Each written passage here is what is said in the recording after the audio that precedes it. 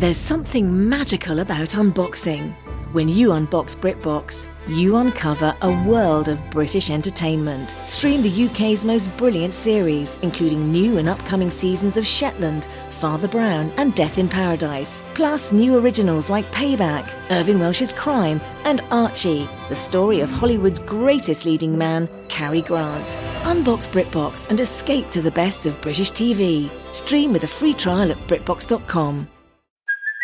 Hey, it's Kaylee Cuoco for Priceline. Ready to go to your happy place for a happy price? Well, why didn't you say so? Just download the Priceline app right now and save up to 60% on hotels. So whether it's Cousin Kevin's Kazoo Concert in Kansas City, go Kevin, or Becky's Bachelorette Bash in Bermuda, you never have to miss a trip ever again. So download the Priceline app today. Your savings are waiting.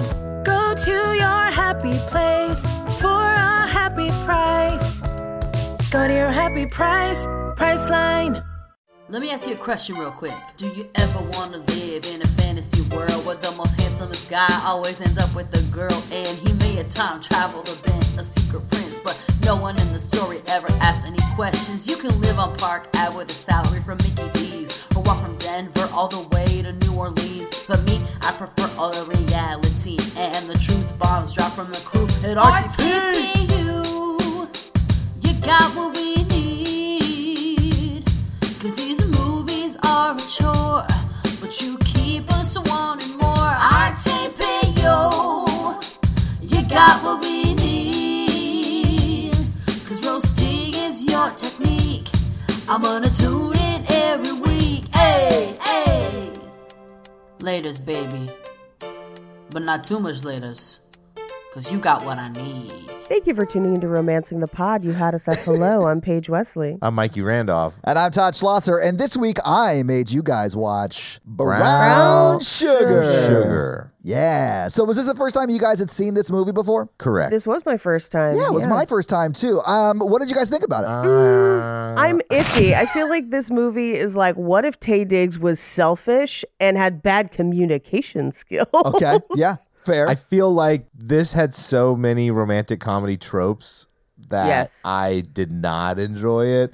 It was like, let's see how many people can cheat on each other. Yeah, I did not love the cheating on each other. Like literally 3 out of the 4 partners that are like the main 2 couples are like cheating on each other. Yeah, and honestly, we don't know about the basketball player guy. Like he might be cheating when he's on the road, but it doesn't show that. I'm going to have to assume. I don't know. I feel like the movie straight up shows us that he's like a loving, attentive boyfriend who cooks for his girlfriend and is like super supportive and like he's like, I love basketball, but what I really love is cooking for my honey. Yeah. Well, and he wanted to put out his own rap album, which I thought was pretty funny. That he was trying to go to Mos Def and be like, "You could mentor me." But he was drunk. I mean, I've said dumber shit when I'm sober. So when's your rap album coming out, Todd? Honestly, Paige, I'm on board. I'm going to be the next Logic. Oh, no. Hi, everybody. I'm such a hottie. DJ Yell is just my name. Hip to the hip, a hop, don't stop the rocket. I didn't super enjoy this film. Oh, really? I actually sort of liked it. I'm a sucker for like reconnecting Best friends with falling in love. Yeah, that's one of my favorites. So like same, but I'm also a sucker for like falling back in love with like something that you enjoyed. Like in this movie, it's hip hop, but like someone rediscovering a passion for something they once loved. Like I like things about that sort of thing. And I also love music and I love hip hop. So like when they were talking about like early hip hop, which unfortunately because I grew up white in Nashville, like I didn't get into hip hop until like college. So like all of the early stuff about hip hop they were talking about, like I know because I've seen in documentaries, but like I didn't get to experience it. Also, I was probably a little bit younger than they are, but like, so like I really sort of enjoyed how they incorporated that like super early. Like they were there like in the Bronx. I mean, like, I love that part of the movie too. If this was just a biopic about a hip hop album being made, I'm 100% in for this movie. But unfortunately, in the middle of it, people are cheating and having hard relationship conversations. And so I was like, this is really harshing my rap buzz. If this movie was more like 8 Mile, but Mos Def was the Eminem character, I'd be into it. It's such an opposite of what this movie is. I know. If this movie was just about the Dalmatian duo, I think I'd be in board. Oh, yes, Mikey. I would 100. They're like du jour from Josie and the Pussycats. Like they're that level of bad.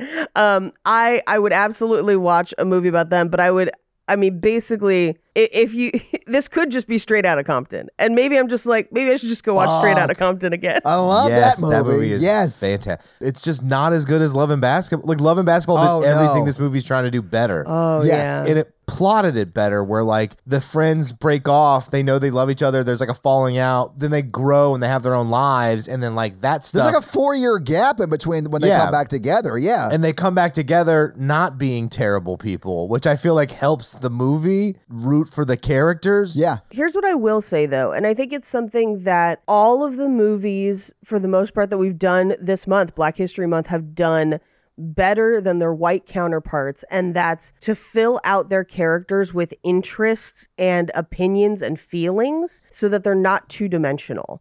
Because how many movies have we seen of like, white girl writes for magazine and that's her only interest? Oh, yeah. Whereas like, we've seen now 2 movies of like Sanaa Lathan loves basketball, but it's also a greater issue of her standing up for herself and coming to grips with her version of femininity. Or in this movie, it's like she writes for XXL Magazine, which is a real magazine, by the way. She's the editor. Yeah. I mean, like, she's high up at that magazine. Yeah. But it's because of a love of hip hop that she's grown throughout her life and is using as a metaphor to basically characterize her relationship with the person she discovered her love of hip hop with. Well, and I also love that they show that like Taye Diggs' character is making compromises with hip hop so that they'll like be more commercialized and sell albums. So like they're compromising for what is easy, and what they want to do is like reconnect to what they grew up loving, which is really each other in the metaphor of hip hop, right? And I really like it. And this movie does a really good job of connecting those two things of like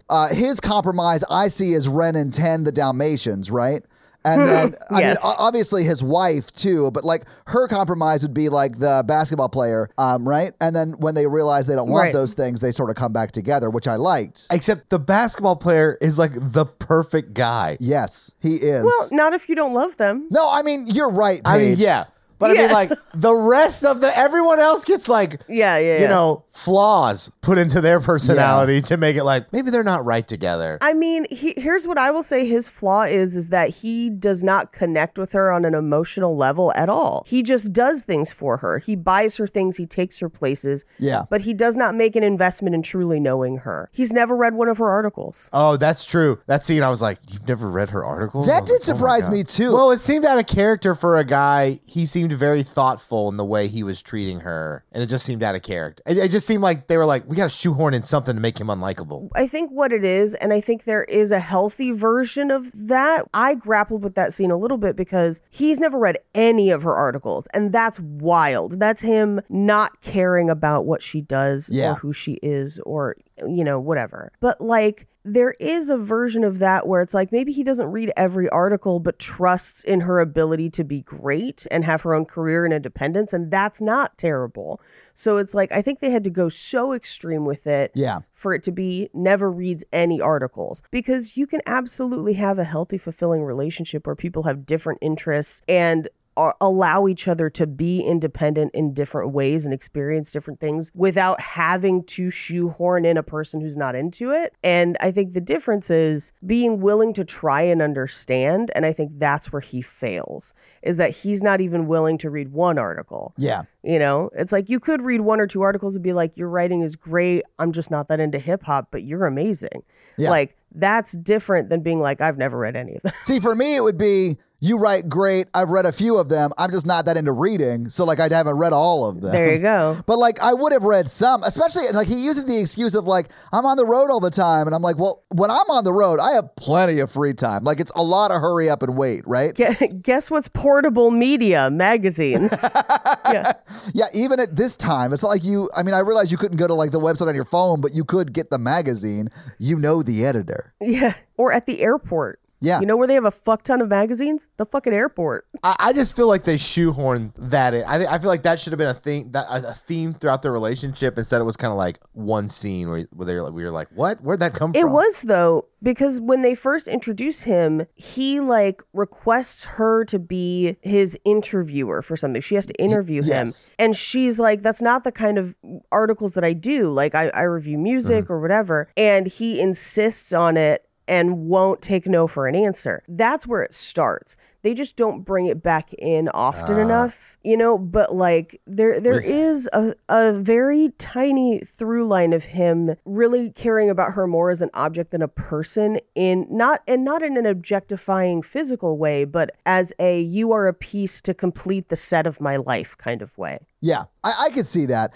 I do think that I would have liked this movie a lot more had they not cheated, but yes, this doesn't ruin the movie for me. I still cried at the end when he held up that sign that said, "Will you go out with me? Yes, no, maybe." I did cry. It was so sweet. I cried a little bit, not as much as I would have because I had a real problem with Taye Diggs in the middle of this movie, and when we get to it, and we'll talk about it, with the way he treats his wife that he is married to. Yeah. Because the movie, eventually she is cheating on him, and they put that there to make you feel better. But by then, he has already really mishandled the communication of their relationship in a way that is his fault and is kind of unforgivable, I would say. Like, you know, and doesn't make any attempt to fix it or realize that there's a problem. And even with someone that you end up not being married to, it's like, if you want to have a successful relationship with anyone, you need to communicate with them and talk to them, and he just doesn't. Yeah, it's like when he leaves his, I guess it's Millennium. Is it Millennium Records? Yeah. That was, yes. Yeah. Yeah, when he leaves Millennium Records and starts his own label, I felt like he threw himself into his work, which you have to do when you do any sort of startup, anything, but he didn't still prioritize his relationship with his wife. And so... No. She was right. Like, that's not something you do in a bubble. She is right. She is absolutely right. And here's the thing. I think if he had talked to her, like, it paints it as she's not going to support him. She's going to try and talk him out of it. And maybe that's true. And maybe that's where they realize that they have differences and it's not going to work out. Right. But regardless, you have to tell her life is tied to yours. Yeah. She is going to experience some of the differences. Yeah. What if they were like, we're planning on having kids in a year? Well, she reveals that she's paying for her own wedding ring at one point because he quit his job. And here's the thing, that doesn't mean that you don't quit the job. That just means that, like, you have a conversation about, like, I am thinking of doing this. It will impact our life in these ways. Can you help me with this? Yeah. Are you willing to work on this with me? Like, let's talk about this. My I am not happy where I'm working. This is what I want to do. Yes. I need you to come with me on this journey. Like, when he got home and told his wife that he quit, he should have been like, hey, babe, I finally did it. I know we've been talking about me leaving for months. I just hit a breaking point today and I couldn't do it anymore. You know, like, this should have been a conversation he'd been having with her for months. Or they break up here. Sure. I think that could have also been like, this is a thing that makes it like he's not communicating well. She's like, I can't be in a relationship where you're just going to change things up without talking to me. Like, this, we're obviously not compatible. And then I think that would have made the movie better, of like, they just have normal, we're not compatible breakup stuff. Yeah. The communication leading up till both of them kind of emotionally cheating and physically cheating. The other thing too, I can see situations in which you may quit your job without talking to somebody, but then the conversation afterward is different, where you're like, hey, I quit my job because something really unsafe happened. Or, hey, I quit my job because something really offensive and terrible. Or, hey, I got fired. Like, those are real conversations. Yeah. But then the conversation with her should be like, I'm so sorry. I know that you didn't expect this. Can we talk about what this might mean moving forward? Not, you should be happy for me. How dare you? Yeah. And to top it off, he told Sanaa Lathan's character, Sid, first, and had a full-blown emotional conversation with her about it. Yeah. Because he's using her for the emotional stability that he's not investing in his relationship. And isn't even looking for his wife for that. Isn't even looking for it. Doesn't even believe she is capable or worthy of that investment. And that's a problem. Yeah. Because, like, I don't believe that one person can cover 99.9% of everything you need in your life. That's why therapists and a bunch of other things exist. Well, and friends exist. But, like, if you have a partner and you're deliberately not talking to them about those things and instead investing in someone who has a romantic history that's not your partner, that's a fucking problem. Like, that's a fucking problem. I guess the whole thing is, like, Sanaa Lathan and Taye Diggs are supposed to be together, right? But, like, in this situation, if I was going to leave my job to start a record label, which would be a terrible idea for me. But like, if I was going to do that, I was in Taye Diggs' place. The first place I would go is to my wife, both because she's my wife, obviously, but she's also a lawyer. You know what a startup business that runs contracts with like entertainers needs? A lawyer. I couldn't figure out if she worked for Millennium or not as a lawyer, or if she was just a lawyer in her own right. Because if she does work for Millennium, then I get that you couldn't use her as a lawyer, I guess. But that's true, because she'd have to quit too, right? Which you don't want to do when you already have one sort of unstable income. Right. And here's the thing. They're both high earners. I'm sure they could have found a way to figure it out if they had sat down and he was like, I felt really terrible at work today. I don't like what I'm doing. I'm unhappy. How can we make this work? Instead, he's like, I quit my job. I also did not come to you first. I went to my best friend, the one that you kind of feel weird about a little bit, and got a large lump cash sum from her for quitting my job. Yeah. Mm-hmm. Now I'm back to you to tell us that we've done all of this. Yeah. It's pretty bad. Like, Taye Diggs is not great in this movie. Although I do find him very charming. I think he's a great actor and he's very enjoyable to watch. But yeah, he's not a great person in this movie. And I mean, and this is just me being one of those weird independent financial hoes. He made a choice that impacts her money because they live together. Yeah. Like, they share a house, they share some finances. And if somebody made a drastic financial choice with my money without fucking talking to me, don't. Like, you'd be out. You'd be on the street. We don't do that. And here's the thing. My husband has left a job before because he was uncomfortable. We had many conversations about it before it happened. Yeah, like leading up to it, right? Yes, because it was like, okay, here's what we should probably do financially or, schedule-wise, whatever, to make this work. And that's a conversation you can have. You have to feel safe with your partner to have those conversations so you don't get stuck being unhappy every day. But he can't have those conversations with her, and not for anything she's doing. It's purely him choosing not to. Yeah. There are definitely some problems in this movie. I do think Love and Basketball was a lot better and more respectful of the other relationships that they are in towards the end of the movie. But not every rom-com's going to be great. And this is one of those that isn't great. Yeah. It's a great movie about hip-hop. Yeah, that's what I liked about it the most. Like, I really a less great movie about a love story. Well, that's what I'm saying. Like, this is more like 8 Mile about, Mos Def. And I mean, you can still have the Sanaa Lathan like love triangle relationship, but if it's really about Taye Diggs and Mos Def, like, Taye Diggs quits his like glamorous record label to start his own record label and like bring hip hop back to like Brown Sugar or whatever. Yeah. I would have loved that movie. Yeah, like if Taye Diggs had one shot, one opportunity and had Mom's Spaghetti on his hoodie. Mom's Spaghetti. I definitely would have liked that movie. Brittany Murphy's cheating on him and for some reason, like I'm on board. Yes. Poor Brittany. I know. Is it too soon to bring up Brittany Murphy? She was great. I'm so sorry, Brittany. It's always too soon to bring up Brittany Murphy. Guys, watch the Brittany Murphy documentary on HBO. It'll break your heart. It's so fucking sad. Yeah. Her husband was abusive. We can't talk about Brittany Murphy right now. I have so many theories. Maybe we should just get into the movie. Let's talk about the movie. So we open on some of the most illegible credits we've ever had, where I was like, this looks super cool. I can't read any of it. I saw Taye Diggs' his name. I saw Taye Diggs' name. Taye Diggs, Mos Def, like all of their names are up there. Yeah. But like, I was like straining to read it, and I was like, man, this is on a too small computer screen for this font. I think that probably is the problem. I watched it on my big screen TV, and I was clear. I could very easily read it. Yeah. No, it's just me on my little 13-inch in this hotel room. That's because you're on the road, Paige. What's up? You got to pay them comedy bills. Pay them comedy bills. So we open on voiceover from Sanaa Lathan. Sanaa Lathan's character, Sid.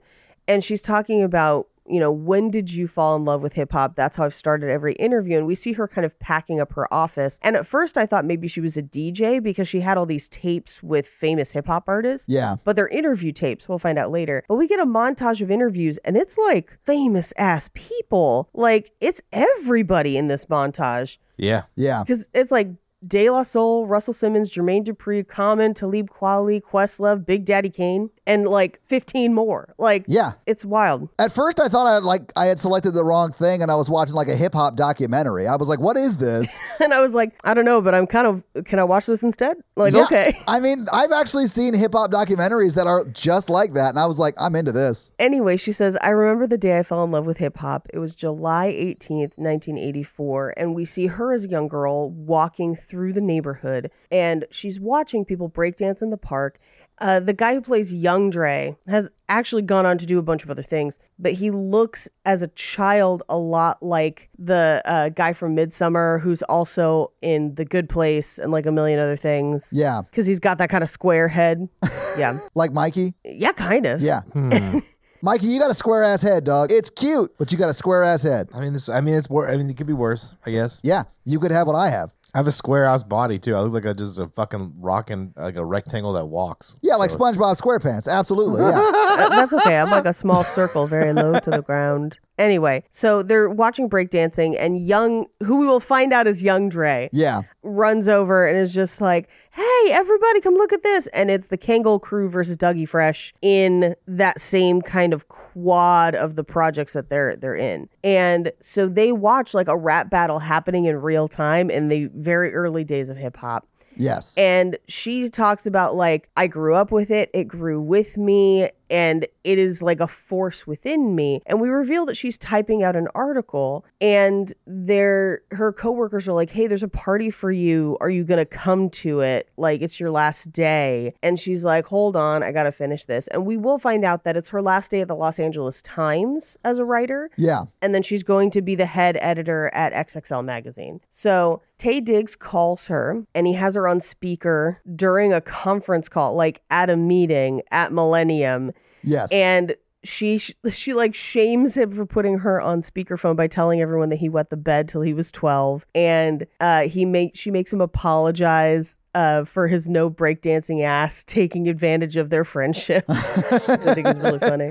I did love that. I love that she immediately from Jump Street gives him shit. And it's his fault that he's like publicly embarrassed because he's the one that left her on speakerphone. Exactly. Well, he's asking a favor. Well, that's true too. Yeah, absolutely. So he asks if she'll be at Russell Simmons' party, and she says yes. And so they hang up. They're going to meet up at that party later. And we get more of her narration of, for many people, hip hop can be that first friend. That's what it's been like for me. It's basically a first friend, and any relationship I've had is kind of like hip hop, and I've watched it grow and change. We cut to that rooftop party with all the famous people, and she is getting immediately barraged by questions about the magazine, like people who want to be on the cover, people who want to be in it. And this is where we first meet her friend, played by Queen Latifah, who is amazing in this. She is, but she's hardly in it. Like, I wanted more of Queen Latifah. She's only in like 6 scenes. Yeah, she is. And her name is Francine, but you don't find out until 2 scenes into her being in the movie when Sanaa Lathan at one point is like, "Francine, please." And you're just like, oh, that's her name, I guess. Because literally every scene that Queen Latifah is in this movie, she just kind of orbs up behind people and is like, "Do you see what so-and-so's doing?" And it's amazing. It is great. She and Mos Def's like flirtation through this movie to me like was one of my favorite parts. Yes. One of my friend's girlfriends hates Queen Latifah. What? And I don't know. And so dump her. No, she's really good to him. She can't be that good if she doesn't understand the magic that is Queen Latifah. I don't know.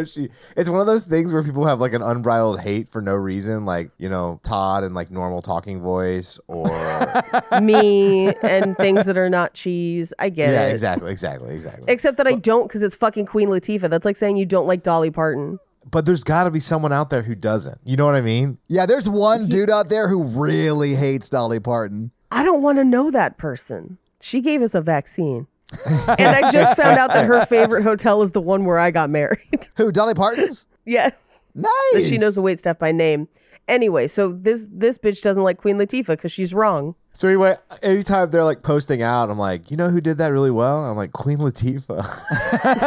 I knew somebody who didn't like Beyonce. And I couldn't understand that one. Yeah. And they were like, well, I mean, like that other girl was in Dreamgirls 2 and she was amazing and she didn't get any of the credit. I was like, she won a fucking Oscar for that song. You know what that's called? Credit. I was like, she's in fucking Memory. Like she's in Cats. Like no one puts Beyonce in movies anymore because we know better. But Jennifer Hudson's in them all the time. Yeah. Like, what are we talking about here? I mean, I don't know Queen Latifah or Beyonce personally, so I don't know anything about their personality, but I do like them as entertainers. Does that make sense? Yeah. Yes. Okay. Although I will say this, I bet Queen Latifah's fun as shit. Like, I just can't picture her being an asshole, you know? I pity the fool who doesn't want to have brunch with Queen Latifah. Like, what's wrong with your life? Yes. Get right. Fuck, are you Find serious? God. Find God. Absolutely, Kanye. Anyway, That's a deep cut, but I love it. Not that deep, because he is off the chain. Well, no, I mean it's a deep cut for like a small little joke we made on one of our episodes a while ago. Yeah. Yeah, Mikey, find God. Anyway, so they go to this party, and Queen Latifah is trying to get her to like hit on people and like find a guy that she likes. And she makes a comment of like, well, dudes in the industry don't have their shit together. And as she does, Taye Diggs comes in with Nicole Ari Parker, who he will eventually propose to. That's, his girlfriend, about to be fiance. And he gets to the party and immediately meets Sanaa Lathan at the bar, and they order for each other because they know each other's drink. Yeah. But I mean, they're at Russell Simmons' party. It's not just any party. Yeah. Like, it's Def Jam Records' party. Because Russell Simmons is Def Jam, right? Yeah, at the time. Okay. I think he has since kind of mostly stepped down. There were some court allegations. Oh, I didn't realize that. I just went to his Wikipedia, and there's this whole section called Harriet Tubman's sex tape controversy. What the fuck? Yes. Yeah, dude. Yeah, sexual misconduct in 2017 and stepped down from his position in Def Jam Recordings and other companies as a result of the allegations. In 2018, he had moved to Indonesia. That's a red flag. Well, that's why Bikram Chowdhury moved to the Philippines for a while. I think he's somewhere else now, but because they don't extradite. That's why. Yeah, that's also why if you watch the QAnon documentary, why they're stationed in that part of Asia as well. Well, they started in porn. Yeah, because they wouldn't get extradited, and they did have underage porn on their sites. Yeah. Ooh. Anyway, so Taye Diggs approaches them. He tells Sid, Sanaa Lathan, about his girlfriend Reese. He introduces them, and Reese is very nice and very kind. She is. In this interaction. They honestly have a pretty good back and forth, Reese and Sanaa Lathan. Like, the whole, was that the male ego I heard? Oh, there it goes again. That whole thing was very funny. She does go over there and stake her claim on Taye Diggs, like, immediately, because she, like, rolls up on him and, like, makes out with him and, like, whatever, right in front of her. But I was like, I mean, they're about to get engaged. Like, I get it. Yeah. And as soon as she kind of walks away to talk to somebody else, Taye Diggs shows Sid the ring, and he's like, I think I'm going to ask her tonight. And she does something. She's a very good friend in this moment and just says, are you sure? Well, she does question, you known her for 5 minutes, and he's like, I am sure. Here's why I want to do it. And then she just says, you'll be fine. Trust yourself. It's going to go great. Yeah. Like, just immediately like, you love her? Like, okay, cool. I'm on your side. Yeah. And so she watches it happen, and it seems like maybe she is a little unsure of how she feels about it, I guess. I don't think we see outright jealousy yet. No, but I feel like she was a little sad. I don't think she was jealous. I think she was a little sad just because I think it was one of those things where she was like, that could have been me, but I moved away to LA, Yeah. Like one of those things. Yeah. Because she did have the opportunity, I think, in college, right? College, she says, that he confessed his love in college. Yeah. So no, he didn't. He just asked her out. Yeah. It could have gotten to that though, Mikey. You're sort of right. I don't believe for 2 seconds they didn't get drunk and hook up though in college. I don't know. I mean, we don't know. They don't say that, but I mean, they might have. I mean, yeah, that reel is missing. Have a couple Hard Mountain Dews. Mikey has only been talking about the Hard Mountain Dew since he bought them last night. Mikey was trying to talk me into buying Hard Mountain Dew last night. No. Paige, he compared it to Truly and said, if he's not careful, he's going to become an alcoholic. My favorite was he just sent me pictures of it and just said 0 sugar, Paige. 0 sugar. Yeah, that was for me. No, I understand. Yeah, Mikey's on a health kick right now, so he's only drinking Hard Mountain Dews. I'm on a health journey. Excuse you, I'm not an alcoholic. I'm health conscious. I'm on a health journey. I don't know what direction the journey is going. I think it's leading you to rehab eventually. Yeah. Mordor. Hey, that is a journey. That's where my feet are taking me, Mikey. Yeah. I only had one last night because I was alone. So you're not ready to drop that 30-day chip into a volcano yet. Got it. Anyway, we cut to what I would guess is just a few days later, and Queen Latifah is helping Sid unpack all of her stuff at her new place back in New York from Los Angeles. Yeah. And unpacks a vibrator that she's like, it's a massager from Brookstone. And I'm like, bitch, we know. I love that running gag. And it's actually a month later, she says, Queen Latifah's like, how have you been here a month and you haven't unpacked yet? And she's like, I've been busy, which I'm sure she is busy with her job. I do think it's funny that for like the next 40 minutes, she's always talking about how busy she is, but we never see her at her office until like an hour and a half into this movie. Yeah. Writers are busy, Todd. Is that true? I honestly don't know. I don't write like that. I'm pretty busy. I mean, I'm pretty busy too, but yeah. Actually, that's not true. Everyone I know that works as a writer, even freelance, is mind and soul crushingly busy. Yeah. Because they're always under deadline crunches and they don't get paid enough. And so they have like multiple jobs at the same time. Yeah. That sounds a lot like my life. Yeah, there you go. Yeah. There you go. What I do think is funny in this scene is that she's like, you need to get out there. You need to meet somebody. And her response is like, I can't, I don't have time, and it takes time to do that. And Queen Latifah says, you're turning into a Terry McMillan character. Do any of you remember the name Terry McMillan? I do remember the name, but I don't know enough about it. Because we just. Oh, wait, is it how Stella got her groove back? That's how Stella got her groove back. Okay, I knew I recognized that name. But she is the Stella from that book, right? She's like the... Yes, exactly. Okay, yeah. She did also write Waiting to Exhale, which is also great, and we should at some point do, and A Day Late and A Dollar Short. So, like, it's not the only thing she wrote. Okay, awesome. But one of the commonalities in a lot of those stories is women who are getting older and prioritizing themselves to both find, I guess... themselves and love? Yes, like contentment in self, but also fulfilling love, if that makes sense. I feel like you can't really find a fulfilling love until you find contentment in yourself. I agree, Todd. Yeah. I am very content with myself. Contempt. You said contempt. Not content. You said contempt. Yeah, those are different words, Mikey. I have a lot of contempt for myself.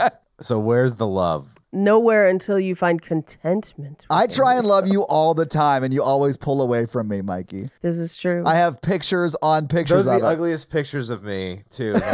Todd is just a boy standing in front of another boy, asking him to let him dump it all in him. You've already got 6 dogs. You don't need another one. Know what I'm saying? I have 2 dogs, and I still don't need another one. I have plenty of animals at my house. I'm going on a date today. Wait, you're going on a date today? We're going to go on a walk. I like that. Natalie and I go on walks all the time. Are you going like to like Radnor or like a nice little place Percy like that? the stairs. Yeah, so I'm going to be like out of breath immediately. Yeah. If somebody invited me on a date to stairs, I'd be like, fuck you. I respect myself. Unmatch immediately. Unmatch. How dare you? I don't know. I've not been on a date in a very long time. So we'll see how I'm happy for you. I am. I'm still thinking about how horrifying a date to stairs would be for me. Mikey, what you need to do is say, I'll see you at the top, and then walk down the stairs with her. And then be like, you want to grab some coffee? That way, like, you walk up the stairs like an hour before, you let the sweating stop, you let your breath come back, and then you walk down with her. I know what I'm working with. I got the dunk, so I'm going to go 2 steps in front of her, and she's just going to watch it wiggle in her face the whole way up. Did he just refer to his butt as the dunk page? He did. What is this, love and buttsketball? But here's what I'm going to say. That's a real risk. What if you fart? You don't want to crop dust your date? I don't think I have that risk. Actually, Paige, we do know that he doesn't fart very often. He's got like a cork up there. Oh, man. Like popping a bottle of champagne every time he farts. Oh, jeez. Well, have fun at your stairs. Okay, so like we made plans. And like we texted a little bit, made a little plans, and then like she stopped texting me back. Like I sent like a text or 2. So I was like, I guess you don't want to hang out. So she said the things this morning. She's like, hey, if we're still getting together today, let's do something outside. I was like, the weather is like finally starting to get nice here in Nashville. So like I get that. Like yesterday I legit walked to the grocery store and back because it's like a mile away and it was nice outside. And I had to get like a few things. So I brought like my satchel and I went to the store and back. It was nice. I played Pikmin on my phone. It was fun. Yeah, he enjoyed the outside weather by staying on his phone the whole time. Well, no, it's called Pikmin Bloom. It's like a game for when you're out walking. It's like Pokemon Go, but Pikmin. All right. Well, there's a nerd out there who understands what's no, hold up. I get it. You're playing off-brand Pokemon Go? Like, there's a normal version, and you're like, no. It's a Nintendo brand. It's just, I don't understand what Todd's doing with his whole life. I've been in a bit of a funk. I work all the time, and I just podcast. That's all I do. So I'm trying to get out more and do things, and I'm trying to work out more, trying to follow through with that New Year's resolution of doing things for myself. So we're going to like meet this person, and they're a nurse practitioner. Maybe they're nice. Maybe. Honestly, Mikey, I'm sure they'll be great. And whether it's a love match or not, I'm happy that you're getting out there again. I've been adhering to my self-care of putting weird things on my face. How does my skin look? Your skin always looks good, Paige. God, you look like a fucking 17-year-old, Paige. Like, what are we talking about? The poster for the show last night, they used like a picture they just pulled off Facebook, and it was 11 years old. Of you? Yeah. So it could have been taken yesterday, Paige. Like, you look the same. I showed up and he was like, oh my God, you look exactly like your picture. That's so cool. And I was like, haha. And then I saw what picture it was and I was like, oh my God. That was a long time ago. That was me in high school. It was me. I think I was about 23 in that photo. And you look the same. Mm-hmm. And we all hate you for it. You could have told me that picture was taken fucking 14 minutes ago. And I'd have been like, why'd you put the boobs away? Sorry. Why'd you put the boobs away? Weird, your face is so smooth, but your titties are like wrinkled bags of like wet oatmeal. Oh my God. They're the feet of you? The Todd's feet of your body? Wait, my feet look like wrinkled bags of oatmeal? I mean, they don't not look like it. I feel like I have decent feet that are just hairy. And I feel like you're delusional. All right, I'm gonna post photos. Like that's it. I'm taking my shoes off right now. No, I am literally gonna take a picture right now and post a picture. Post the photos. Social Meads. Post the photos. This can only go exactly the way it went with Katrina. These are great feet, aren't they? I like how he stops the recording to go take pictures of his feet. I'm taking a picture right now. I know. I'm posting it right now. Like, I like how he changed the lighting of the room to make it better. I'm a fucking instigator in this regard. Do it. Just fucking post it. I can't wait. I'm excited. Let me crop it real quick. Let me crop it. What are you going to crop it at? The ankles? Come on now. Yeah, no filters. I'm gonna put filters on my feet pics. Damn, Todd, your feet look nice. With the flowers and the petals and stuff. Just face tune your feet. Feet tune. Feet tune. He's feet tuning. I know he's doing it because look how long it's taken him to post it. Look, I know this is a modified photo. It's not. It's not. I swear to God. Where you can put eyelashes on your toenails and then make one of the teeth do the like rainbow, like Did you see Todd's feet? He looks like a fucking puppy dog. It's like a weird, super strange. And then the other one looks like an elf princess with a crown. I literally am saying I'm sick of M Randolph 24 and at Paige Wesley making fun of my feet. Do I have gross feet? # no filter, no makeup. Tweet. I just tweeted that out. I have a response to this that I will not share on the podcast, but I've already developed in my mind to share on the Twitters. Oh, I'm going to just wait until we finish this episode, and then I'm going to read all those comments. I'm retweeting it from the Horror Virgin account. We're going to get some feedback. Some feedback. Let's do this. Ooh. Okay, I'm going to be honest with you. Having just hit tweet on that tweet, I feel very self-conscious right now. Soul conscious. This is not at all going to go the way I want it to go. No, it's not. No. That's why I let you do it. Okay, so... All right, let's move on. If we get some good responses, I'll read them. Okay, cool. I said, this looks like a movie still of a werewolf movie mid-transformation. Accurate. But let's move on. Tag the guy from American Werewolf in Paris or in London. Can you confirm this was your feet on set? Yeah, can you confirm this is your feet on set? Or are these the feet of your dead friend that follows you around for the movie? Rude!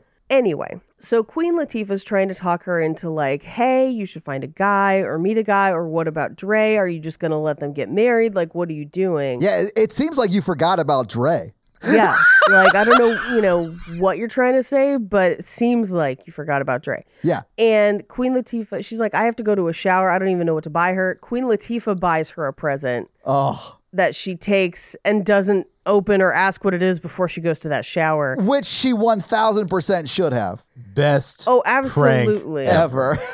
I do feel like if I told Mikey I was going to like a bachelor party or whatever, and could he buy me a gift for like Chris or one of our friends, right? Yeah. He would do this to me.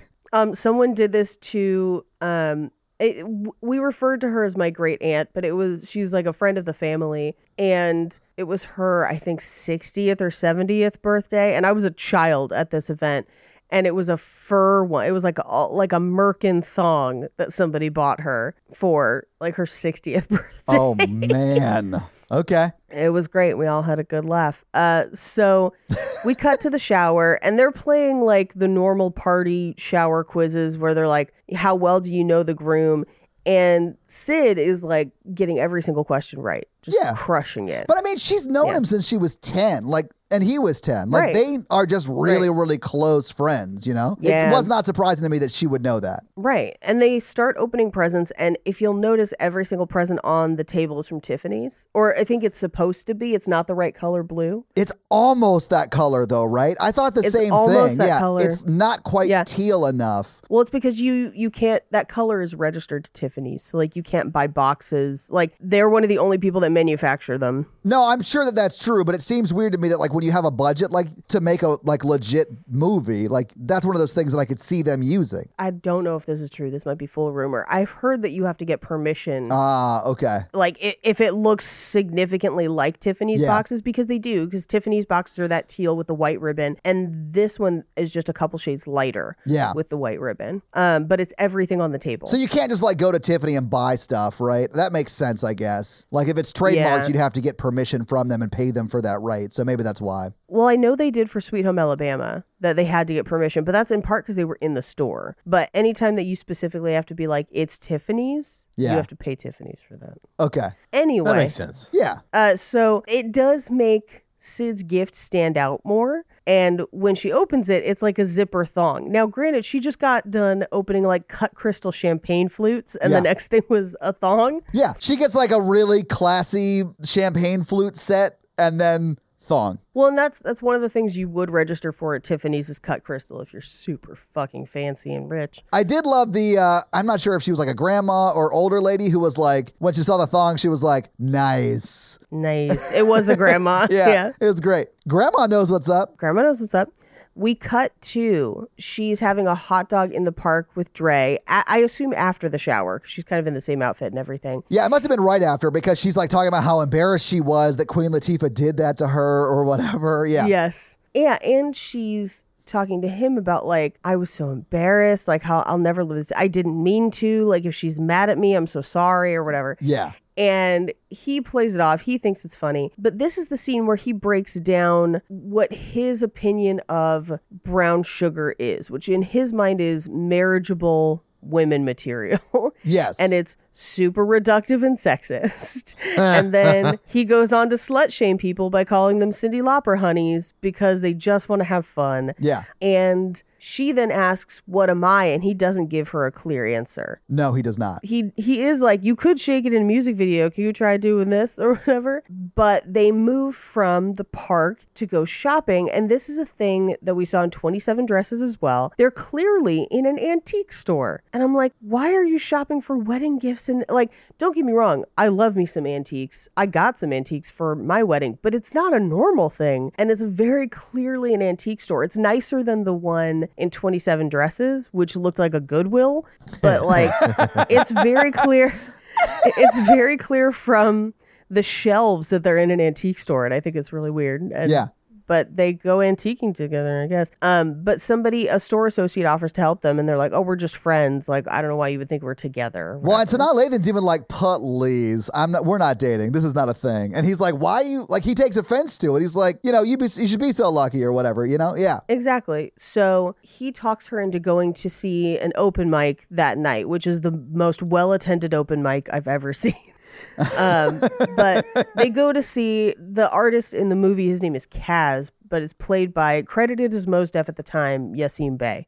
And so he's kind of anxious because he wants to sign him to the label, and he really, really liked what he did, and I think he's trying to impress him. Yeah. And goes to talk to Kaz, and Kaz is just like, no, you fake as shit. Like, you fake as hell. And as he's trying to talk to them, Ren and 10 come up And they're the Dalmatian themed rappers. Yeah. Because one of them's black and Ren one and of them's Tin. white. I thought that was really, really funny. And as a basic dude, their album would be the one that I owned back in high school. I mean, I could see that, Mikey. Yeah. But Yassine Bey in this scene, I think is like, he may already know that Ren and Tin has been signed. And he's just like, I don't even want to be on a label that's associated with that kind of foolishness. Right. Because Taye Diggs is like really pouring it on, like, hey, I want to work with you or whatever. And he's just like blowing him off the whole time. Like, I don't want to be associated with anybody at Millennium. You guys are not doing it, right? Yeah. And I guess the comment he makes is that, like, you're not making the things that I want to make, which, by the way, as a performer, as an artist, very crucial conversation, because if people don't get what you do, they're not going to represent you well. And not, maliciously, just like, you need someone who gets it and is also excited about what you do. Yeah. Absolutely. Makes sense. Yeah.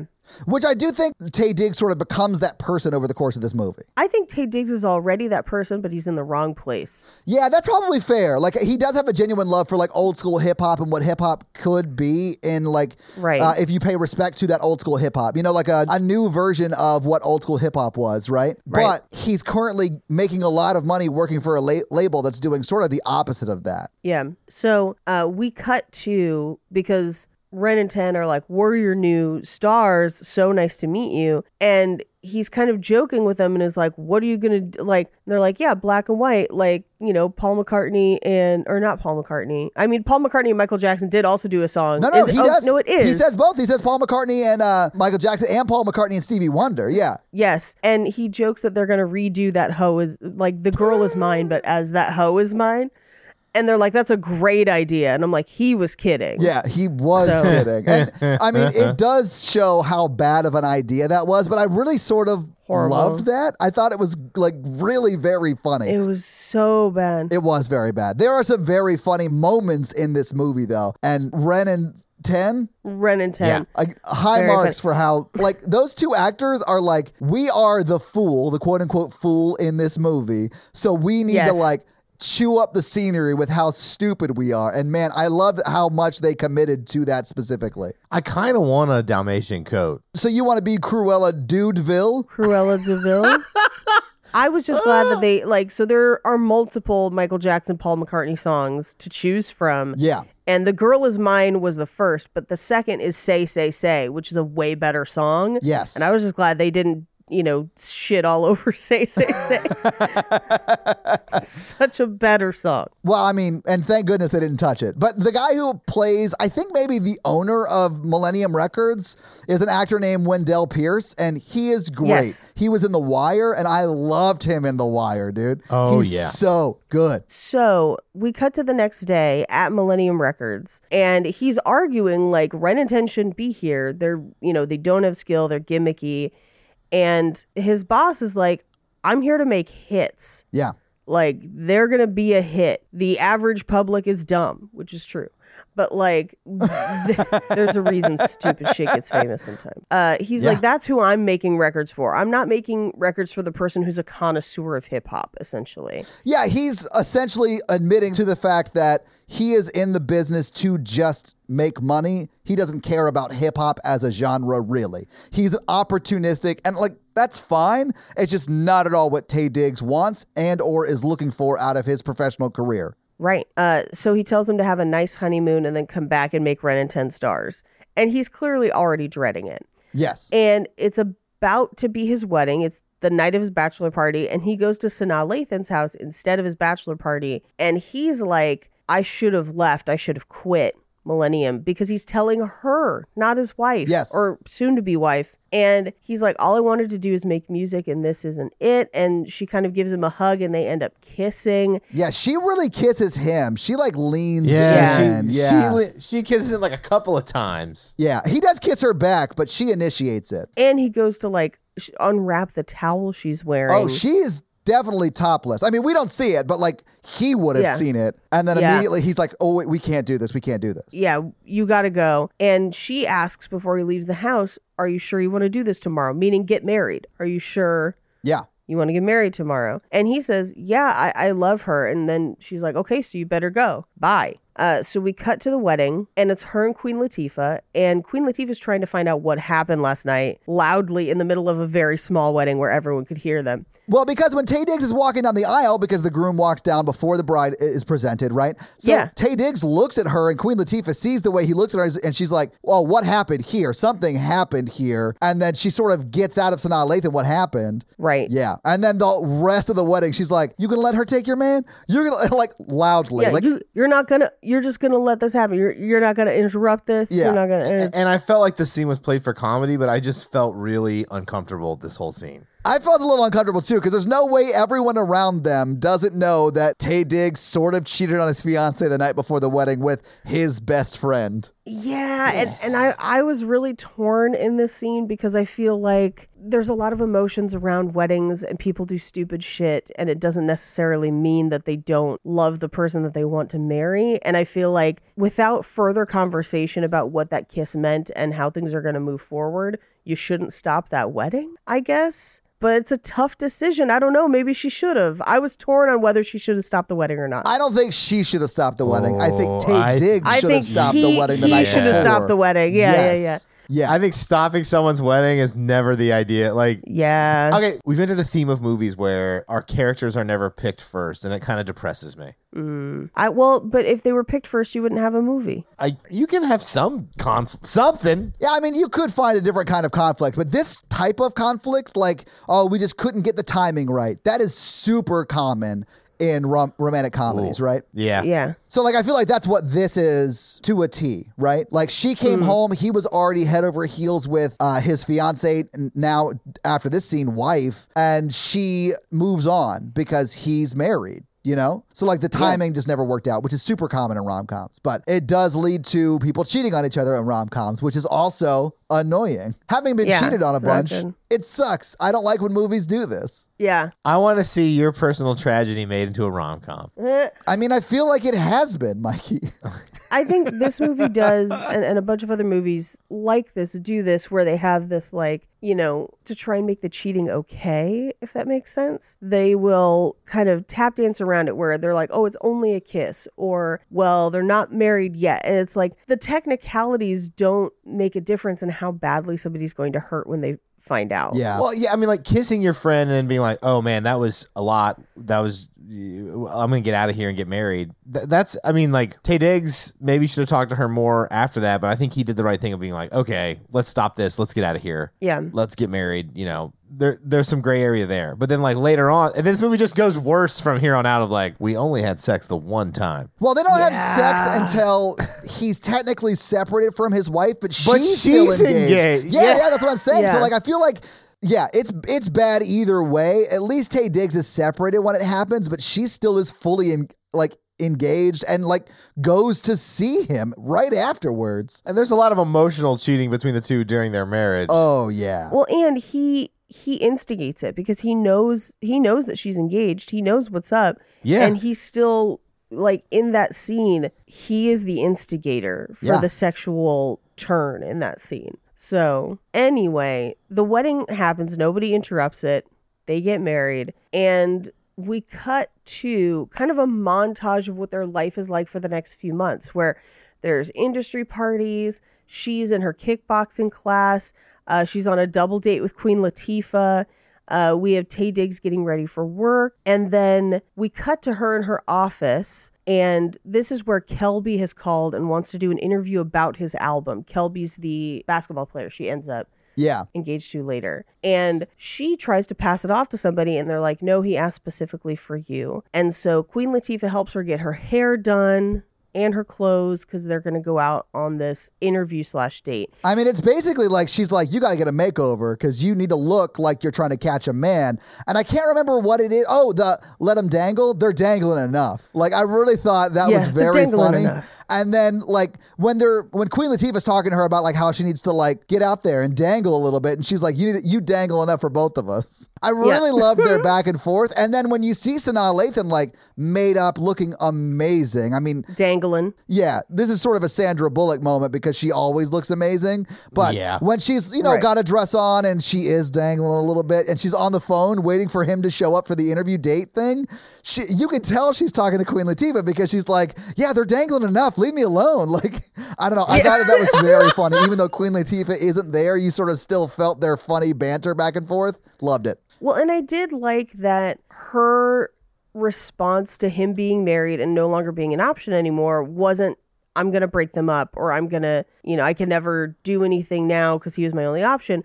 Her response is to, okay, well, I need to explore other options then because that's no longer open to me. And I thought that was a kind of surprisingly healthy view. I mean, it goes out the window immediately. It does. Yeah. So she ends up having dinner with him, and who should show up at the same restaurant but Taye Diggs and his new wife. So they have like a kind of a mini double date for a little bit. And who else should show up but Ren and Ten rapping about Chinese restaurants. Oh. It's so bad. They are the best. I mean, it's so bad, but funny. Like, I liked it, but man, they are terrible. They are. And we do cut to the studio the next day, maybe a couple days later. And Taye Diggs is mixing for Ren and Ten, who are recording their version of That Hoe Is Mine. And it is terrible. It is the Anna Faris forgiveness song of this movie. Like... It absolutely is, and I loved it. Their banter in the beginning. Yeah, their like little rap ad-lib at the beginning of the song is so bad and funny. Like, I loved it so much. Bad. And then they can't they can't stay on the note where they're just like, that hoe is mine. And I'm like, oh God. They just shouldn't be singing. Like, I mean, or they shouldn't be in a studio at all. Like, what are they doing there? Yeah. Yeah. Well, and I'm like, get them background singers who are just like, that hoe is mine. Oh, yeah. Girl, that hoe is mine. Like, sing it. Like, I don't know what. Anyway. Yeah. So it's terrible. He goes to complain to his boss, and his boss is like, I thought we talked about this. And he's like, we did, and quits. Yeah. He goes outside, gets into a cab, and Kaz, the guy who was scouting at that open mic, Yassine Bey, is the cab driver. And he basically tells him in the cab, like, I left Millennium today. I'm having kind of a rough day. And Kaz just roasts him the entire cab ride. It was just like, oh, you think you're shit because you left? Like, oh, you were the Grinch that stole hip hop. Like, it's very, very funny. I loved the whole, you're going to travel down to Whoville and give everyone their publishing rights back. I was like, that shit is hilarious if you know anything about how record labels screw over artists. That's some insider music industry. I know, it's great. And then right there. I love that Taye Diggs is like, pull over, man. You hurt my feelings. Yes. And Yassine Bey like lets him out. Like, he just like lets him out and he goes on. We don't see that. We don't see him again for like 20 minutes in this movie. Yeah, and he does, as he's walking, see a rap battle happening on the streets and kind of sees a flashback of like him and Sanaa Lathan. So he goes to her house to talk to her about it, and there's flowers everywhere because Kelby sent flowers. And he kind of asks her like, hey, do you remember when I asked you out and I just gave you a paper that said, will you go out with me, yes or no? Yeah. And so they go out to the park and they're sitting and talking, and he tells her about quitting his job. And she's like, well, what are you going to do now? And he's like, I think I want to start my own label and make the music I want to make and treat artists like partners and be a good guy in the industry. And she's like, I support you. I think you can do it. That's going to be great. And then she gives him money because she had some money. She's like, I'm investing. Yeah. I'm your first investor. Well, and he does. She asks him if he has the money to do it. He's like, I've got a little bit saved up, but I'm definitely going to need to bring in some investors. And that's when she like proactively gives him money. Like, she doesn't just out of the blue. He does start sort of bringing up that he's going to need that. And I thought it was super sweet. We don't see how much she gave, but like, I thought it was very, very sweet. But before I'm handing over a check, I'm definitely talking about how much of it I own. So like, if I give you this much, right? It's like Shark Tank. I'm going to give you $1 million and I'm going to get 20% or whatever, you know? I just thought it was weird that someone was carrying a checkbook around. And I think it's just a sign of the times because nobody takes checks anymore. Yeah. But in 2002, people did for sure. Yeah, Yeah, I was like, I don't remember the last time I carried my checkbook with me. I only use it for rent. That's the only thing I write checks for. Yeah, I pay my mortgage and stuff online now, so I never use checks. I don't write checks at all, basically. Yeah, I never use checks. We've been trying to pay our rent online, and our the new company that owns our building is terrible. But well, there you go. Anyway, but so she leaves because she has a date with Kelby, and he's like, oh, you're just going to leave the money on the nightstand and bounce, which is pretty funny. Yeah, it was pretty funny. But she's like, yes. Yeah, so she shows up at the restaurant for the date with Kelby, and they've booked out the entire restaurant, and he's cooking in the kitchen for her, which is actually pretty cool if someone can legit cook. Yeah. Yeah, like that's a fun date. I really like that. We cut back to Dre's house. He comes home to his wife and is like, I quit my job. Hooray. And she's just like, I'm sorry, you did what? And this is kind of, we talked at length about this earlier, so I'm not going to spend a ton of time on it. Yeah. But this is that issue of him investing emotionally outside his marriage and not giving his wife that investment both in their family unit and in their life and decision making, and entrusting that to other people outside their relationship. Yeah. So anyway, she has questions, as she should. Yeah. And he's kind of mad at her, where he's like, how dare you not be supportive of me? And in a way, it's like, how dare you not be supportive of her by inviting her into this decision-making process? Or really allowing her to be supportive. Like, he's dictating their life to her in this moment, which I realize if they weren't married, it would be a different conversation. Like, if they were still not cohabitating, they were living on their own, they had their own money, and he was going to do this on his own, that's a different conversation. Yes. That's very different. Absolutely. But the fact that they're married and like she is going to have to foot the bill for some stuff, he sort of builds this label on the back of her lawyer practice, you know? Yeah. Like, well, and Sanaa Lathan's money. And I realize he's got some money too, but like you were saying Didn't sound earlier, like a lot. It definitely does impact both of them because they're married, and he just dictates it to her, which is shitty. Yeah, and like, I have industry friends who know more about the way my comedy career should go than my husband does, because that's not where he works or what he does. Sure. But even in those situations, if I was going to make a drastic decision where if I was like, I'm going to quit all the podcasts, right, and so now we don't have any of that money coming in or whatever, I would talk to Jake about that first. I'd be like, this discussion doesn't mean that I'm not going to do it, but we need to figure out what to do, like, together. Yeah, absolutely. Basically. Yeah. Yeah. First off, please don't ever do that. And if you do, please don't do it in a text. Oh, yeah, I won't. I'll definitely, that's an email kind of conversation, or maybe just like, I need a legal record of this. I mean, like just subtweet the shit out of you.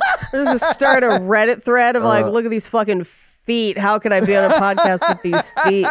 All right, I'll delete the tweet. I'm sorry, I'll delete it. You should not delete that tweet. It's proof to the world that we are right. Though that is an ugly ass picture of your feet. We can all agree on that. We can unite the world.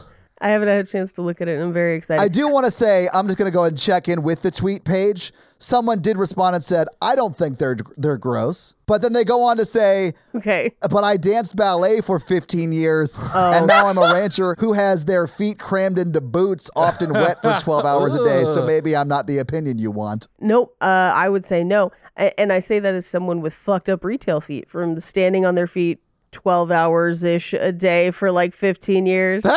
Katrina Davis replies. Oh, did Katrina Davis reply?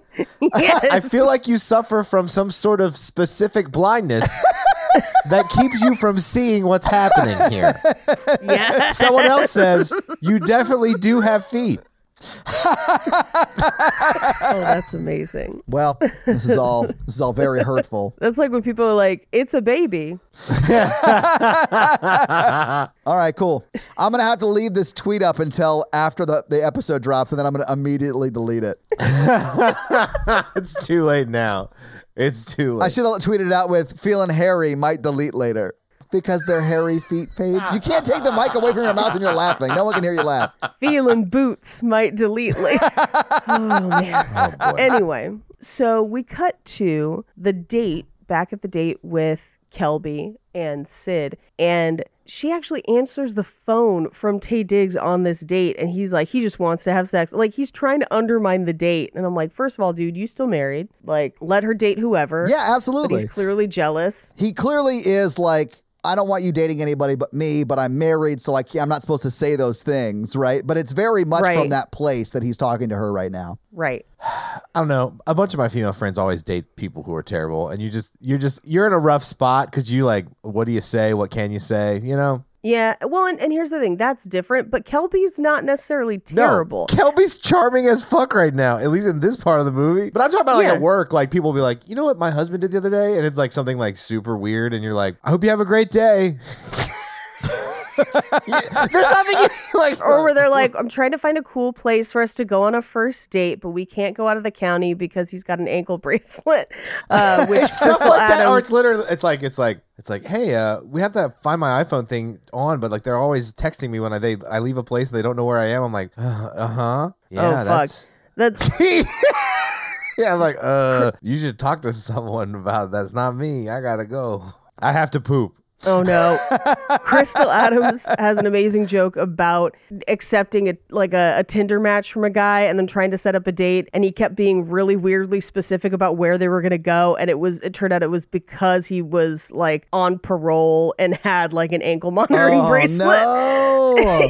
Yeah. But he was just the joke is basically just like, what county is it in? Like, what county? Which is very funny. Credit where credit is due. That's amazing. So we cut to Taye Diggs is calling around cab companies to try and find Kaz and find out where he's working. Yeah. And we cut back to Sid's date with Kelby, and they're drinking coffee, which Taye Diggs warned her meant that he just wanted to hang out and have sex. And she was just like, let's have sex now. Because I'm just like, yeah, she's an adult woman who can make her own damn decisions. Yeah. Just say. And why wouldn't she want to date someone who's like, up to this point, treated her very well, is very successful, like is checking all the boxes of someone you might want to see a long-term future with? Yeah, absolutely. Fuck that dude. Yeah. We cut to the next day at the taxi company, and he's actually found Kaz, and he approaches him like, hey, I'm starting my own label. I want to focus on people who have really good skill and good, like essentially hip hop fundamentals. And he's like, all I can give you is my word. I'll really try hard for you. And Kaz is like, well, okay, if you are really into this, if you really believe this, then clean the backseat of this cab. Which has to be gross. I did love that he was like, if you find any change back there, it's mine. Yeah. And then he like, as Taye Diggs starts to clean the back of the cab, he's like, roll the windows down. I don't want you breathing that shit in. And then he walks away, and Taye Diggs does clean the back of the back seat. Yeah. I thought that was hilarious. He does. Most of us would sell out when he was still with Millennium Records, right? No, it depends on the deal. Todd, you've been in a contracted musical act. Yes. Did you just take the first thing that came along? No. No, never take the first one. No, you don't. I mean, if the first thing that had come along was good, we probably would have. But when you're at that level where people could see dollar signs behind your act, but want more of it than you think they should get, you got to say no to those deals early on. Mm-hmm. Like, honestly, the best situation is what Green Day did in the early 90s. Like, they were in the punk scene and they never wanted to get signed. And all these record labels were like flying them to Disney and shit just to like woo them. And they were like giving them these trips. War. Yeah. And like they eventually signed with somebody because the deal was really good. And they made shitloads of money off those first few albums, unlike most bands that sign immediately and just, they don't make money until like their fifth album. Like it's insane. Like unless you're the Foo Fighters, a lot of bands don't make a lot of money until late in their career. We had multiple podcast offers for cult podcasts that we turned down. Yeah. And one of them was a celebrities podcast network, like a famous person. And we were like, great, what's the cut of the money? And they were like, this is more of an exposure thing. And we were like, go fuck yourselves. Yeah. Like, bye. Yeah. I'm at a point in my career where I don't do anything for quote unquote exposure. I mean, there are some things that are worth doing for exposure, but it's not the shit that most people offer you. No. It's the shit that people are like, we've selected you specially. And you're just like, oh my God, thank you. But like, if it's not that, then no. Yeah, absolutely. Yeah. So we cut to Sid is at kickboxing and she sees Reese, Dre's wife, and they end up partnering up. And Reese has a real frank conversation with her about like, hey, my husband's confiding in you and things that he should be talking to me about. And I know that that's a him problem, but you're part of that equation. Yeah. And I kind of had mad respect for Reese for talking to her about it in this scene. Me too. And coming to her and just being like, I don't hate you. I don't dislike you, but we need to have a fucking talk. Yeah. I was just like, yes. Now they do try to like layer in some stuff in this scene where she's seen talking to guys, and like later Sid brings it up and is like, well, she doesn't stop them from flirting with her. And I'm like, this is a little, I don't know. Yeah. And it's only because of what happens later, because aside from what happens later, there's not really an indication that was happening except in this scene. Well, and yeah, right. And the date that they walk in on later, right? But what Sanaa Lathan should have done in this scene is be like, I'm sorry, I'm not trying to steal your man or anything. What can I do to make you more comfortable with our friendship, right? Like, yeah, how can I work with you to make this better? Yeah, exactly. Yeah. I've had this happen to me with someone I was very, very close with at the time, and her husband was very like uncomfortable with our relationship just because we were talking a lot and working a lot together. So like I gave him my phone number. I was like, if you ever want to know where I am or what I'm doing or have questions about text messages you saw, call me, text me, we can work it out. And there are a few times he called me and talked to me and we like talk shit out. Like that kind of stuff may be required to have that sort of relationship with someone who's married. Yeah, I mean, I feel pretty comfortable in that. I feel like my husband could at any point talk to any of my male friends comfortably. I honestly wish he would more. I know. I know. You and I have a comedian friend who is just very gregarious and always wants to be everybody's friend. And when we were sick, he sent Jake Breathe Right strips and a poster of Hobbs and Shaw to aid him in his recovery. That is awesome. That the healing power of Hobbs and Shaw would wash over him. I love that. You know, Jake doesn't have to be those people's best friend, but you know, there has to be a level of comfort in talking to them. And, absolutely. You know, yeah. So we get like a little bit of montage where Taye Diggs is making the demo with Kaz. Sid is getting postcards from Kelby while he's on the road. And we see that Taye Diggs is kind of like working overtime, like so much time on the label, not really spending time with his wife. But we also see Kelby cooking for Sid. And we cut to a party celebrating the new label. And as Taye Diggs, Dre is toasting, he thanks Sid and not his wife. Yeah. And at the same party, Kelby proposes to Sid and she says yes. But Kelby and Reese have a conversation of like, hey, they're really close and I'm upset about it. Yeah. And they watch them hug, and it's a pretty in-depth hug. Yeah, I honestly thought that their spouses, you know, fiance and wife, were going to get together because the basketball player and Taye Diggs' wife, like, she's trying to recruit him to be a client of hers, but they sort of like pair off and go elsewhere, and that's where they oversee Taye Diggs and Sanaa Lathan hugging. But I worried for a second that they were going to start like hooking up. I worried too. But who might end up hooking up from this party is that Queen Latifah and Kaz are kind of like eyeing each other from across the party. Man, I love this so much because I like their thing. Yeah. Anytime Yassine Bey and Taye Diggs are just like being friends in a scene together, I think it's so charming, and I love this movie so much for those moments because Yassine Bey is like, so what's going on with Francine? Like, what's her deal? And he goes, and Taye Diggs is all like, oh, you want me to like set you up with her? And he's like, no, I don't. I mean, I don't want to like it. Like, he's very wishy-washy on it, and it's very clear that Yassine Bey is very nervous to like approach Queen Latifah, and I love that so much. When that whole running bit plays out at the very, very end, I just smiled so much. It was great. As a thick lady, I really appreciated a guy worried that he didn't look nice enough for a thick lady, because normally in movies, especially in this time period, if you're a thick girl, you're relegated to the jokey guy or the guy who's overconfident or any kind of comic relief.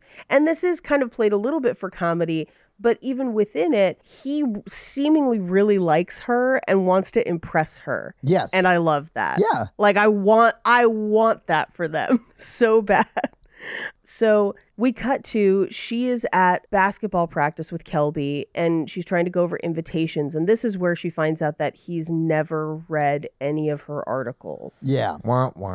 She goes to the studio to meet up with Dre and he quotes one of her articles to her. Yeah. Which is also like, I mean, not only has he read them, but he's been reading them for a long time and has like memorized part of one. Yeah, I got the impression that it was one of her first articles from the LA Times that he read. Like it was a deep cut in her writing, you know? And he compares her to like Common couldn't come up with a phrase that good. And Common's like known for that sort of thing. Like it's a very high praise that he gives her. Yeah. But anyway, I really like that it shows that knowing that they're going to end up together, even though they're both still taken at this moment, he is a very, very good friend and is very, very impressed by her and loves her work too. It's not all about him, you know? Right. So earlier in the movie, he and his wife have accidentally switched phones because they have the same phone, and his phone rings, or at least he believes it's his phone, and it's from Richard. And so he finds out essentially that his wife is on a date with somebody else. They go confront them about it. Sid is super uncomfortable in this scene. Yeah. Because he basically kind of makes a scene. So she drags him out and they go back to her place. Mm-hmm. And this is where he like puts the moves on her and they sleep together. Yeah. Yeah, they do. And they wake up after and they're just like, we made a huge mistake. Well, she did. She says that. Yeah. They both did because he knew and he's part of the equation. Oh, yeah. No, but I think he was like, let's do this some more, was the vibe I was getting. Oh, I definitely think he wanted a round two. And I do love that he's, when she's like, this was terrible, this is bad, this is very, very bad. He's like, I don't know, I thought it was okay. Like, he's like, it's never really happened to me before. Usually, like, I'm like the Energizer Bunny and I can just keep going or whatever. Like, he thinks she's talking about the sex being bad. And she's talking about... she's guilty. Exactly, right? Yes. She's talking about how bad it is that they even did it to begin with. And I loved as the scene's ending and she's like, I'm going to go meet my fiance. Like, I've got to go. I got to get out of here. We can't do this again. I'm not going to say anything, but let's not do anything. And they're like arguing over the amount of time they were having sex. I found that very funny. She's like, I can't blow up my life for 5 minutes of sex. And she's like, and Tay Diggs like 10 minutes. 6 minutes, 8 minutes. Yeah. I love that it was like she was 5, he was 10, and then she goes to 6, he goes to 9, and then he's like, and she's like, fine, 8 minutes. I thought that was very funny. Like that whole back and forth. Like this movie does have some very funny moments. It does. She goes to meet Kelby after the game. He checks into a hotel alone. We cut to the next day where he meets at the radio station. He's got Kaz with them and he drops off some of their CDs, but that's about it. Like, I mean, Kaz does hit him with, comparing him to Casablanca and being like, you should have fought for Sid, essentially. Yeah. But as far as their music career, they leave some CDs, but that's about it. I did think it was funny that they had one of those magnetic CD players on the wall. I totally used to have one of those. I love that he was like, it took him a bit to figure it out. Like that shit made me laugh so hard. They're a pain in the ass. Yeah. Well, and I do love in the scene where, I almost said Humphrey Bogart, where Yassine Bey and Tay Diggs are in the lobby and like they're talking about like Casablanca or whatever.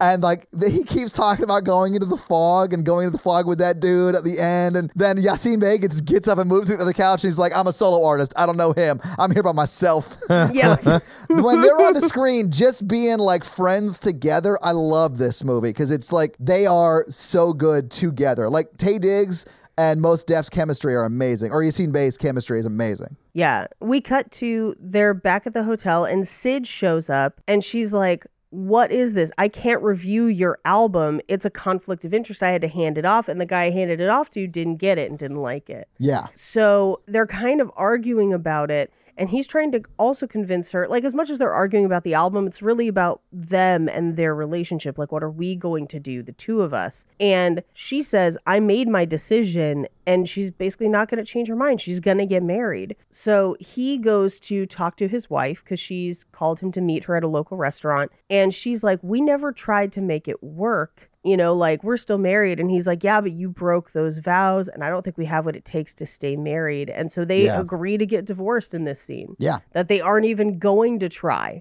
which is wild. Yeah. I mean, not wild, but like, it is terrible that she cheated. I felt like that was out of character for her character. Yes. And you don't have to take someone back after they cheat. I understand that that's incredibly hurtful. Not every relationship can come back from that. But she is right. They didn't try. Like beforehand, like I feel like he never fully gave her himself at any point because he was always sharing her emotionally with Sid. Yeah. I mean, I definitely would understand. I mean, having been in that situation where you've been cheated on, like I definitely understand not wanting to work it out and just wanting to leave. Like, been there. It sucks, but I understand not wanting to continue that relationship. But I do feel like that relationship was doomed to fail, but largely because of Taye Diggs' behavior in the relationship. Right.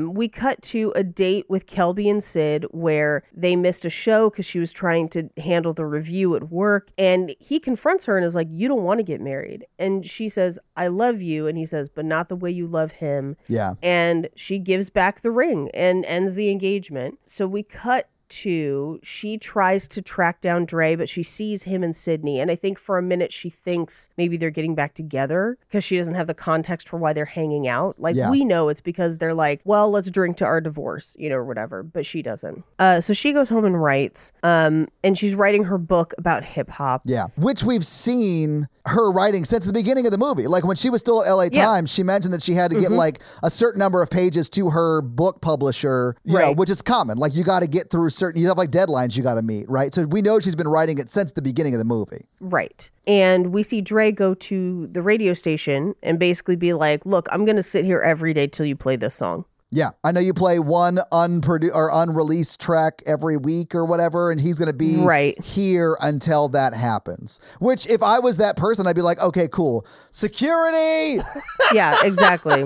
I mean, that's what would happen in real life. But he was like a record label executive, so he probably has some clout. Yeah, I think that's the only reason he doesn't get tossed on his ass. But they do agree to play the song. I do love that when we're in there the first time, when we're in the office the first time, we do hear Renan 10's version of The Hoe Is Mine. Yes, in the weight room. Oh, God, it's so bad. I loved it. Anyway. So we cut to Sydney being interviewed for like a radio interview on what I imagine is the same station, I think. It is, yeah. But it's her talking about Hot 97. Hot 97. FM. Her talking about her hip hop book. Yeah. And they take callers and Dre calls in and basically is using hip hop as a euphemism to be like, so you love me? How long have you loved me? When did you first love hip hop? Which is how she starts all of her interviews, as we know. I did love that he goes, when did you first love hip hop? And she like explains when she fell in love with hip hop. And then he goes, no, what I meant to say is when did you first fall in love with hip hop? Hip hop. And then she's like, I've always been in love with you. Yeah. Yeah. And Queen Latifah's like, talk to him. Yeah. I love that the radio DJ is like completely quiet the rest of the movie. Yeah. There's so much dead air on Hot 97. Like she should be in the background like, we have a man who has come into the station to declare his love for the person I'm interviewing. You have to like narrate what's going on. Like as a podcaster, I was like, you're terrible at your job. But instead she's like, we'll be right back. Yeah.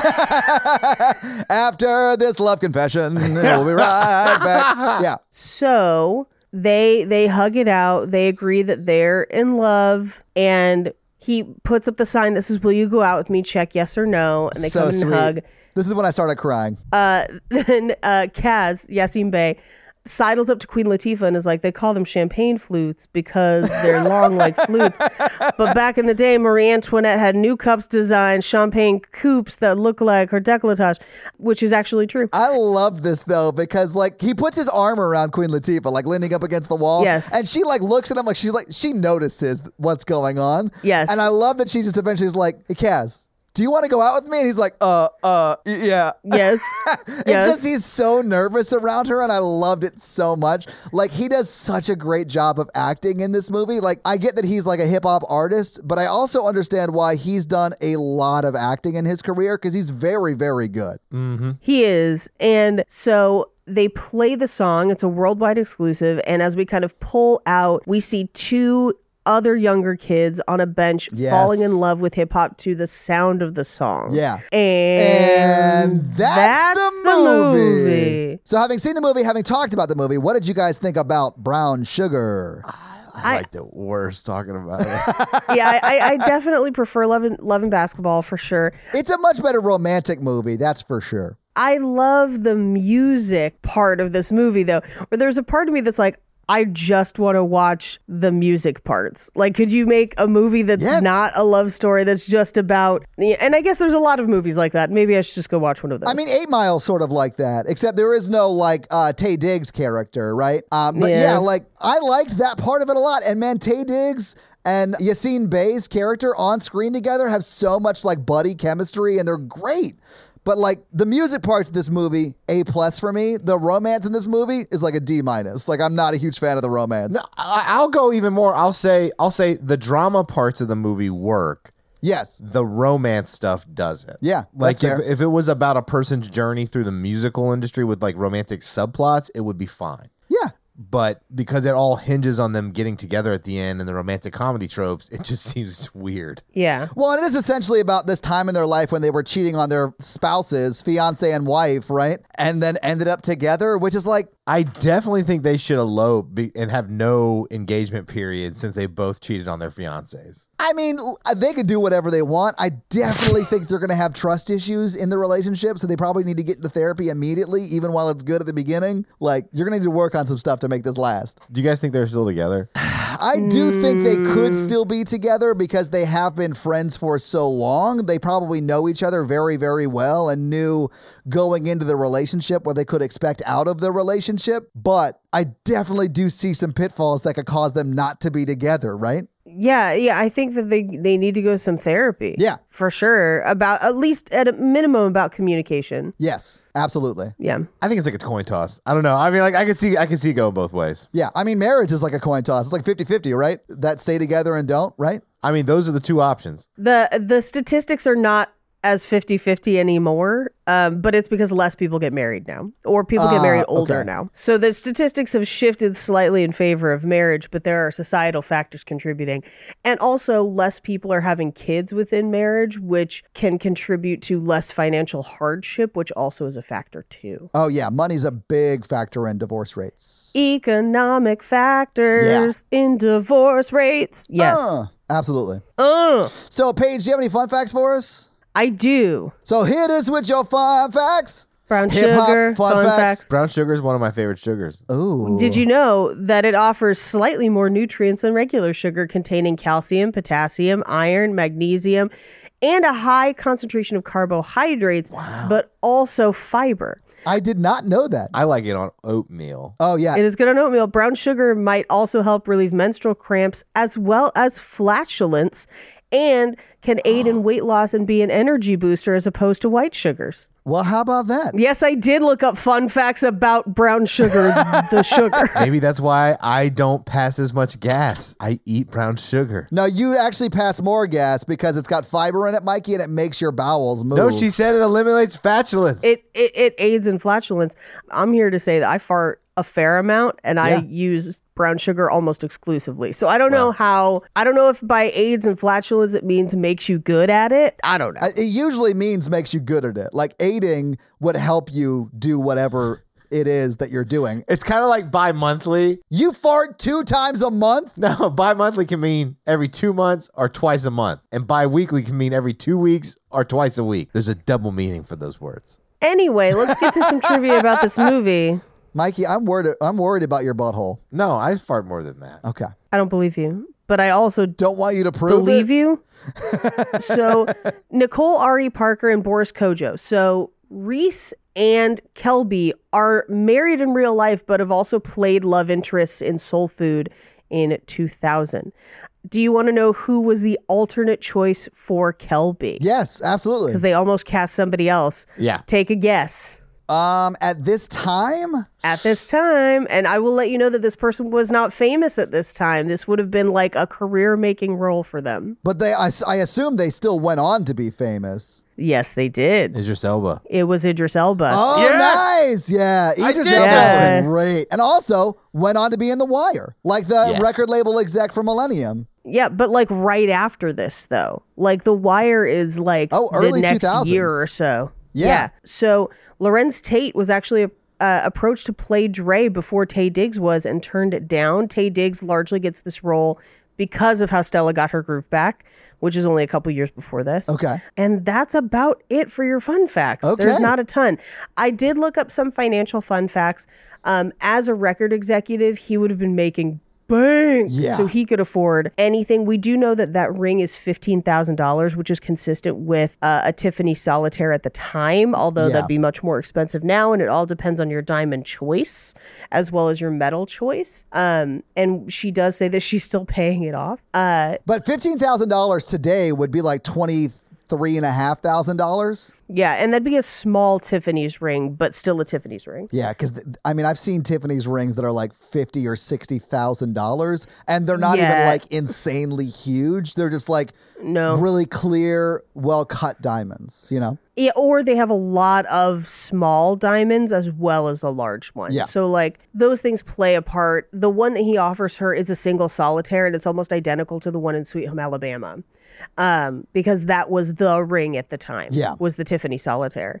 And Sweet Home Alabama comes out around the same time. As for her job, she, as one of the writers for the LA Times, could have barely afforded her rent in Los Angeles, but we never see that apartment and we don't know anything about it. Yeah, she might have roommates in LA, like no idea. Yeah. As the editor-in-chief for XXL, she could potentially, like, her apartment is not overly nice and it's not depicted as being in a fancy neighborhood necessarily. She's in Brooklyn, I would imagine. And so she can probably afford her apartment as well. That apartment, it looks actually more like a kind of like a co-op or a duplex. I thought it was like a brownstone walk-up duplex. Yeah, and those she could have potentially purchased for between $200,000 to $300,000 at the time, and I would say that her salary is consistent with being able to afford that. Okay, so, yeah. All right. There you go. Well, thank you for those fun facts, Paige. So let's talk some box office. So what do you think the budget for Brown Sugar was in 2002? They got a lot of famous people in it, but I think they're doing it as a favor. Okay. Because I think there's a lot of kind of industry involvement in this movie, but I'm going to say this movie cost about $10 million. Okay. Mikey, That's what I was thinking. I guess I'll go 15. Okay. It's actually $8 million, so a little bit less than what you thought. But if you adjust that for inflation, that's about $12.5 million today. But again, $8 million at the time. Now, the movie came out on October 11th, 2002, and it was number 3 in the theaters when it came out. It was beat by Red Dragon. Number 2 was, I think, our first episode, Sweet Home Alabama, was number 2 that week. And then number 3 was Brown Sugar. Number 4 was The Transporter, and My Big Fat Greek Wedding was number 5, which I cannot believe we haven't done. My Big Fat Greek Wedding was that was its 26th week in the theaters, and it was still in the top 5. That movie was in theaters for almost a year. Yeah. Like a full ass year, because I remember seeing it months after it came out for my aunt's wedding. Like we all went as like a wedding party to go see Big Fat Greek Wedding. Well, and that specifically, that movie was, and we had one of these on Horror Virgin this past week too. It was a sleeper creeper because it started out when it first came out, it was 20th in the theaters. And then literally like 30 weeks in, 30 weeks in is when it started to like get into all the theaters across the US and be number 2 and 3. It actually never was number 1 in the theaters. Anyway, but let's get back to this movie. So what do you think Brown Sugar made in its opening weekend? I'm going to say like 1.5. Okay. What do you think, Mikey? 1. Okay, it actually made $10.7 million. It was the number 3 movie in the U.S., guys. So yeah, it made more than its budget back in its first week out. And if you adjust that for inflation, that's around $16.7 million today. But again, in 2002, that is $10.7 million. See, coming in third is always tricky because it depends on what time of year it is and what year it is, where sometimes it could be like 2 million and other times it's like 15. It depends on what your competition is, right? It just seems like a lot of those movies that were out at the time were, I mean, they're movies I know, like Sweet Home Alabama, The Transporter, and My Big Fat Greek Wedding, all were like known movies and are still known to this day. But anyway, so what do you think it went on to make in its total domestic box office run? Total domestic box office, I'm going to say 45. Okay, Mikey, what do you think? 32. Mikey, you're way closer. It's $27.3 million. And it also made almost $1 million internationally. It was actually $952,000 internationally for a total box office haul worldwide of $28.3 million, or if you adjust that for inflation today, $44.2 million. So it made that's way pretty more than its good. budget back. Yeah. I understand why Sanaa Lathan was in a lot of these types of movies at the time because she was a bankable star at this time.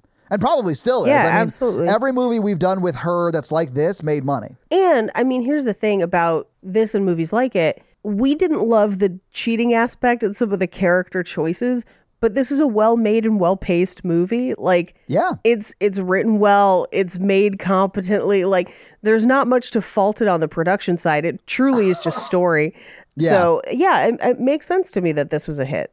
That makes sense. Yeah, I thought it was great. So that's your box office. So this week, I made you guys watch Brown Sugar. Mikey, is it your turn? Yeah, it's Mikey's turn. So, Mikey, what are you making us watch next week? I think I'm going to pick, I've never seen it, but it's supposed to be like a classic rom-com. Okay. 4 Weddings and a Funeral. Oh, wow. Okay. I have also never seen this. Me either. Okay. It's a Hugh Grant vehicle.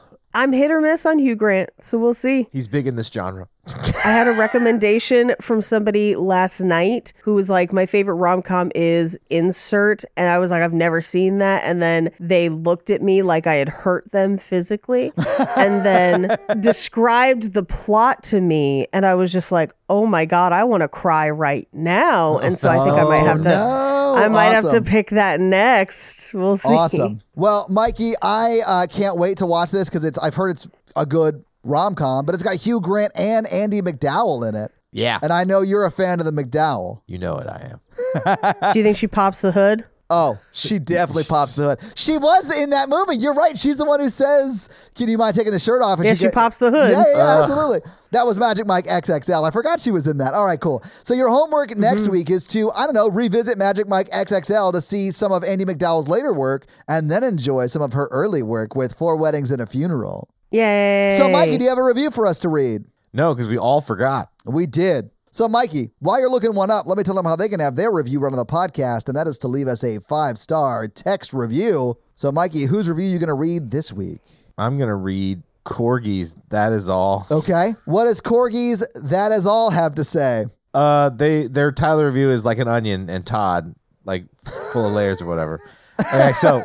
Okay, I like it already. already. Love hearing from Todd, Paige, and Mikey every week, both here on the horror version. Oh, they listen to both. Fantastic. The gang blends the perfect mix of truly absurd humor and genuine, heartfelt conversations about life and love. I think that's an accurate description. We do get sort of heartfelt sometimes. Yeah. Yeah, we can be serious and silly. They're some of the best to ever do it. Oh, that's... Oh. I mean, thank you. Yeah, grateful for all the hard work they put in every week to keep us all laughing. 5 stars. Well, Corgis, that is all. Thank you so much for that awesome 5-star review. And if you keep listening, we'll keep making them. And if you want to have us read your podcast review, leave us a 5-star review and we'll have Mikey read it for you. So, yeah, guys, if you like this power throuple that we have here on this podcast, make sure to check out our other podcast, The Horror Virgin. And that is the only other podcast that Mikey and I are on. But Paige gets around and she is on 2 other podcasts, Black Card Rehab and Cult Podcast. So, guys, definitely check out those because they're amazing. If you want to follow us on social, we are at Romancing the Pod Show. Yes. On Instagram, and we are at something else on Twitter who I just have never taken the time to learn It's just Romancing Pod Show because they have a character limit and it's show SHO like Showtime. So guys, check that out as well. And if you want to follow us all individually, Paige is at Rampage Wesley everywhere, including TikTok, except for Twitter, where she is at Paige Wesley. Mikey is at MRandolph24, and I am at Todd J. Awesome everywhere. And guys, we got a P.O. box. So if you want to send us some love letters or whatever you might send to a P.O. box, it's actually not a P.O. box. It's like a regular street address. It's pretty awesome. It's 6688 Nolensville Road, number 108-34, Brentwood, Tennessee, 37027. So send us some stuff. Yeah. And that's going to be it for us, you guys. I'm Paige. I'm Mikey. And I'm Todd. And you complete us. To completion. Toodle pip. I'm your heroine. I'm your hip hop now. Bye, hip hop nerds.